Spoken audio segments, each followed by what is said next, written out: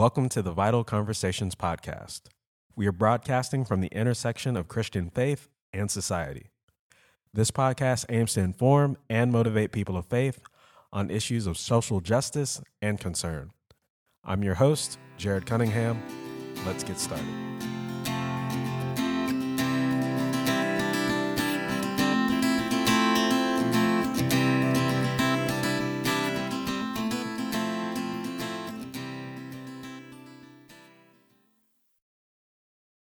Part 1.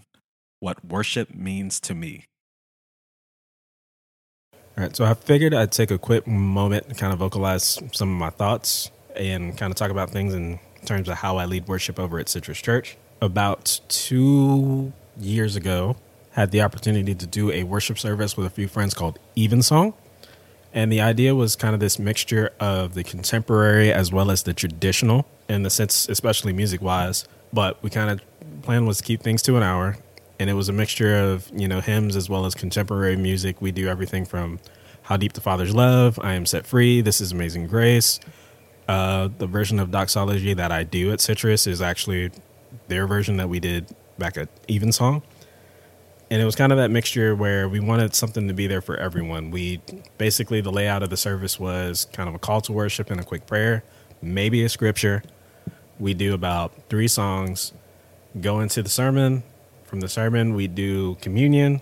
From communion into offertory, where we play a song, and we'd end on a song with everyone just singing out together. And we held that service at about, I want to say 6:30 at night, which is, not bad during the summer because it's still a lot of daylight out, but it was like kind of cool during the holidays, or not the holidays, but during the fall and kind of earlier on, January, February, when it's still kind of dark outside around 6:30. But kind of a day of an Evensong day, I'll call it, was kind of showing up to First Winter Garden at 8 o'clock in the morning. And then from there, I'd play their 9 o'clock service. After their 9 o'clock service, take all my stuff, throw it in my Jeep, drive over to Ocoee Oaks, kind of plug things up and get ready for their 11 o'clock service. Play through that, then head out to lunch, wherever that might be, that one spot, Wendy's, who cares? And then from there, we'd head back to Ocoee Oaks and we'd do their youth service, or their youth rehearsal, it was. And they didn't have a bass player, so I helped out in that sense. So we do that rehearsal, and then we'd head back to First United Methodist for Evensong to kind of rehearse and get ready for the service by 6:30. As you can tell, long day. Lots of long days. Why we thought this was a good idea, don't know, but we loved it anyway. But kind of thing that I liked about doing Evensong was it was a mix and it was more intimate. In that chapel, I think the max capacity was probably around 40, maybe 45 people. And I think our first month we maxed out on space. But it was nice to kind of have a break from the noise, less instrumentations. It was only 2 people singing and 2 guitars. And we'd maybe trade a guitar solo here and there. But other than that, it was just straight out playing and straight ahead worship. Nothing fancy. And we put lyrics on the screen. Or, well, not on the screen, on the wall. But kind of a simple service, and I kind of meshed with me because I like to keep things simple. I feel like if you get too, overboard with everything, you kind of lose the message and you lose focus. And kind of the bigger picture for me is, in terms of worship and in terms of worship leading, I think about them in the same way, is worship is just a way of filtering out the noise that's going on in your life so that you can focus in more onto what God is saying in your life. And one of the best ways, we kind of filter out noise is through music. You're trying to study for the exam, put on your headphones, music. Trying to get some work done, put on music. Working around the house, put on music. Music's just kind of one of those ways that we're able to focus in on whatever we're trying to do. And in a worship sense, worship music, we're able to hone in on what God's doing in our lives. Part 2. The Heart of Worship. Hi, my name is Jared Cunningham. I'm the worship leader for Citrus Church, and I am joined by a very special guest, Amy. And I don't have a fancy title, so we'll go with worship volunteer. We just finished a series called Asking for a Friend.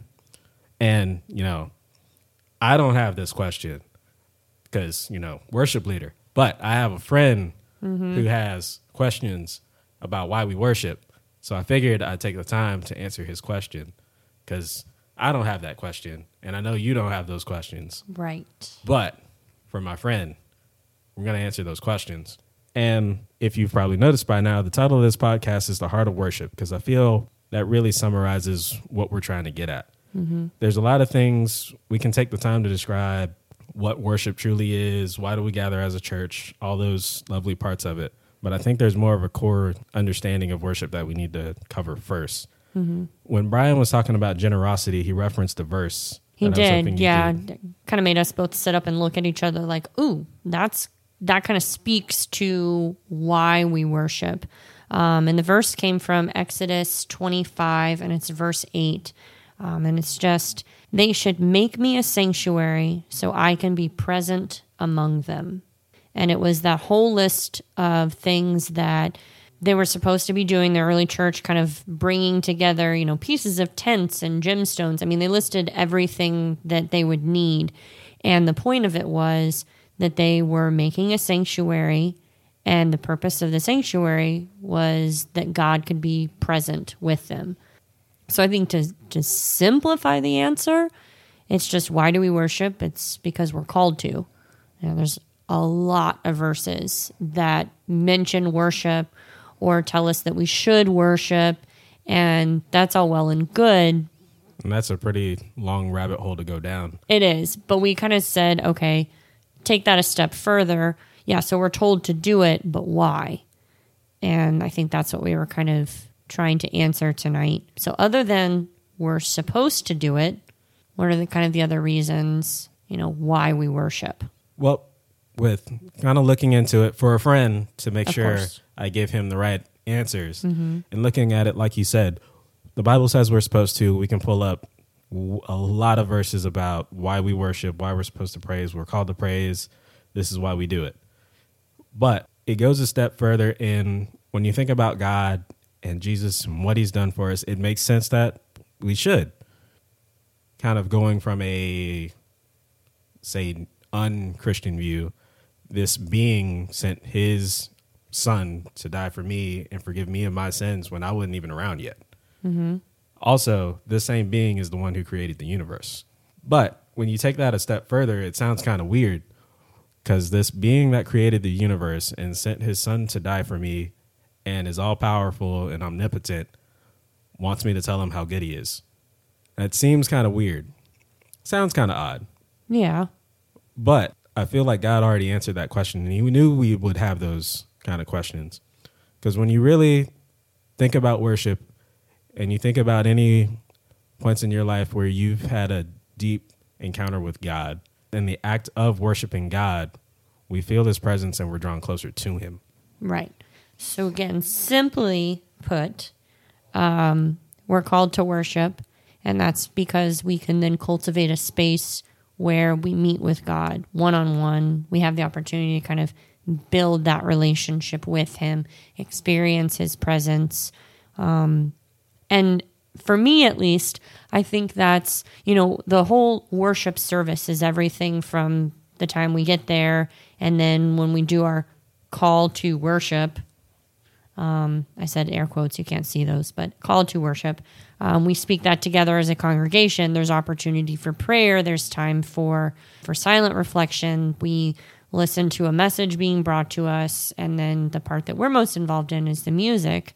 And for me, I think all those different parts of worship exist because it gives different people the opportunity to kind of use whatever works best for them to draw closer to God. For me, it's always been the music part of it, because it's not something that I have to think about as much. The melody's already there. The lyrics are in front of me. And for the time that I pay attention and get the lyrics correct, I don't have to think about what to say. I just get to think about how it feels to say it. Do I feel God's presence there? And for me, the answer is yes. And I think the reason we worship and the reason we set aside this time is because we would get busy otherwise. And I like that God calls us to a relationship with him, and he calls us to that a lot of different ways. But Sunday morning worship service is a specific time that we can set aside. I don't know where I was going with that. You went to a good place, though. I would say you went to a good place, though. Yeah. But to piggyback Kind of off pull of it that back a bit, in. Yeah. piggyback off that a bit. When we worship, and it's goes a step further than just our Sunday service, Sure. because like you said, in every part of our Sunday service, there's a part that reaches out to different people. It might be the music for some, it might be the scripture for some, it might be the prayer for others, it might be those moments of silence. God has his way of reaching out to us however he needs to reach. Any act of worship throughout the week, God might still speak to us then. The overarching theme is that God knows how he wants to reach us, and he knows the way that's going to reach us. For a lot of us, that might be music, because lyrically there might be something in the words that kind of speaks to us. Right. For some of us, that might be prayer, because we've been looking or searching for something that God answers, and he speaks to you. And what I was taught in school was God has 3 answers: yes, no, or wait. And those might be the times where you hear those things. So like you said, music's kind of the place where you feel the presence of God, you feel closest to God. Was there maybe an example, a moment in time, maybe a worship service you went to, worship concert, or one point where you can fully remember being in the presence of God? There was. Like I said, I grew up in church. So a lot of these things were just routine for me. And I think sometimes when you get pulled out of that routine is where it gives you the opportunity to kind of have a more authentic experience. I remember being a youth and going to like camp every summer or some summers, and there would be times where they just have these really powerful worship services, and it would just be a bunch of kids that had kind of gotten to know each other over the week talking about God and other things that teenagers talk about. And I can remember a few specific times just being in the moment where all the rest of the world fell away, and just knowing that my relationship with God was something that was worthy in my life, because I just felt a great sense of peace. And then for a while, I kind of wasn't involved in church, and then coming back again, sometimes hearing some of these either older worship songs, or again with me, it's always the hymns. It's always the hymns. Where it takes me back to a time when church was more regular in my life, and it reminds me of why that's always been important. So I think sometimes it's just, now I can pull from memories from way back when, and those same feelings that you felt at a time when maybe life was a little simpler, and being kind of brought back to that through songs or through familiar words. Those moments kind of always take me by surprise, where, you're singing a song maybe you've sung hundreds of times before, but all of a sudden something about it clicks now. And I don't know if that's just through life experience, but that's been recently, where sometimes it just catches you and it takes you back to something where you felt more of a peace. And I guess that would be the work of the Holy Spirit, because peace certainly does not come from my own self. No, I wish it did. Solve a whole lot of problems. But for myself, at least, I've been involved in playing guitar in worship since, I guess, 2012. 2011 was when I joined the high school praise team. Mm-hmm. And it doesn't make anyone feel old to hear you say that. Well, I'm 24. I'm a kid. I know. I noticed that while playing, I can kind of get into that presence, and I feel the presence to where I know I'm playing the guitar, but I feel like I'm not. And I'm in that point where I can commune with God. And that's something I always strive to feel. And in high school, I wasn't paying attention to songs as well. Mm-hmm. I just cared about guitar parts because Guns N' Roses. But after high school, I started paying more attention to lyrics. Mm-hmm. And I found that in worship songs, there's just those ones that stick out to you. And I'm always a fan of simple ones. So two of the standouts for me, number one is a hymn, What a Friend We Have in Jesus, because I just love that one. Mm-hmm. And it's one of the first ones I taught myself to play on the piano. But I love the lines of that. What a friend we have in Jesus, all our sins and griefs to bear. And what a privilege to carry everything to God in prayer. I love that. Yeah. And another one that's been very big for me as of late is Called Me Higher, because I feel like sometimes the Christian faith, it can get a little overcomplicated. Sometimes it can feel overcomplicated, I should say. Mm-hmm. Especially when we dive into the Bible.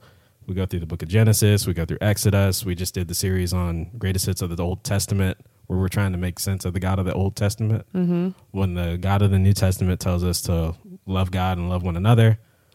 And then most of the New Testament is letters from one guy to other people. And a lot of that gets complicated, but I love the message of Called Me Higher, where it's simply, I'm supposed to live my life, but you have called me higher and you've called me to do more for your purpose and for your good. Yeah. So that's especially when we do that song, that's where I usually feel the presence, because I'm reminded of what I'm supposed to do. Yeah. There are definitely certain songs over others that speak to me. And a lot of it, of course, has to kind of do with, what I'm maybe going through that week, just like with anybody. Picking out a couple of songs could be difficult. Those two are definitely up there on the list, but I can always tell when there's a song that is resonating with what I'm going through in life in that moment, because you stop singing and you leave me all alone to sing the lyrics myself. I may mess up the words, but more often than that, I've never been the close my eyes and raise my hands type. Just mostly, honestly, because when I grew up doing music in church, I was either holding an instrument, playing an instrument, or holding a hymnal. So those things don't feel natural. I never really know what to do with my hands. But I find myself closing my eyes more now. And a lot of that just came from nerves at the beginning of doing this, because I didn't have to look at anybody. And that kind of helped me feel more comfortable, since really singing in front of a congregation was new for me. But I find now that if I'm really into a song and I close my eyes, I move a lot. So I'll open up my eyes and I'll realize that I'm like not anywhere close to the microphone anymore. So that's one of those things where with leading worship, it was kind of finding the balance between still having an authentic worship experience for myself, but then making sure that that translated and allowed other people to kind of join in, which is kind of why I like what we do, because it's a very stripped down version of what I've seen other churches do. And not that there's anything wrong with the different ways people worship. I just have found what's comfortable for me here at Citrus. Maybe sometimes that stripped down version is scary, because if you actually sing out, you hear yourself, where sometimes maybe you could kind of be drowned out by a loud organ. But I think that with why we worship, that question has been more on my mind since doing this than ever before.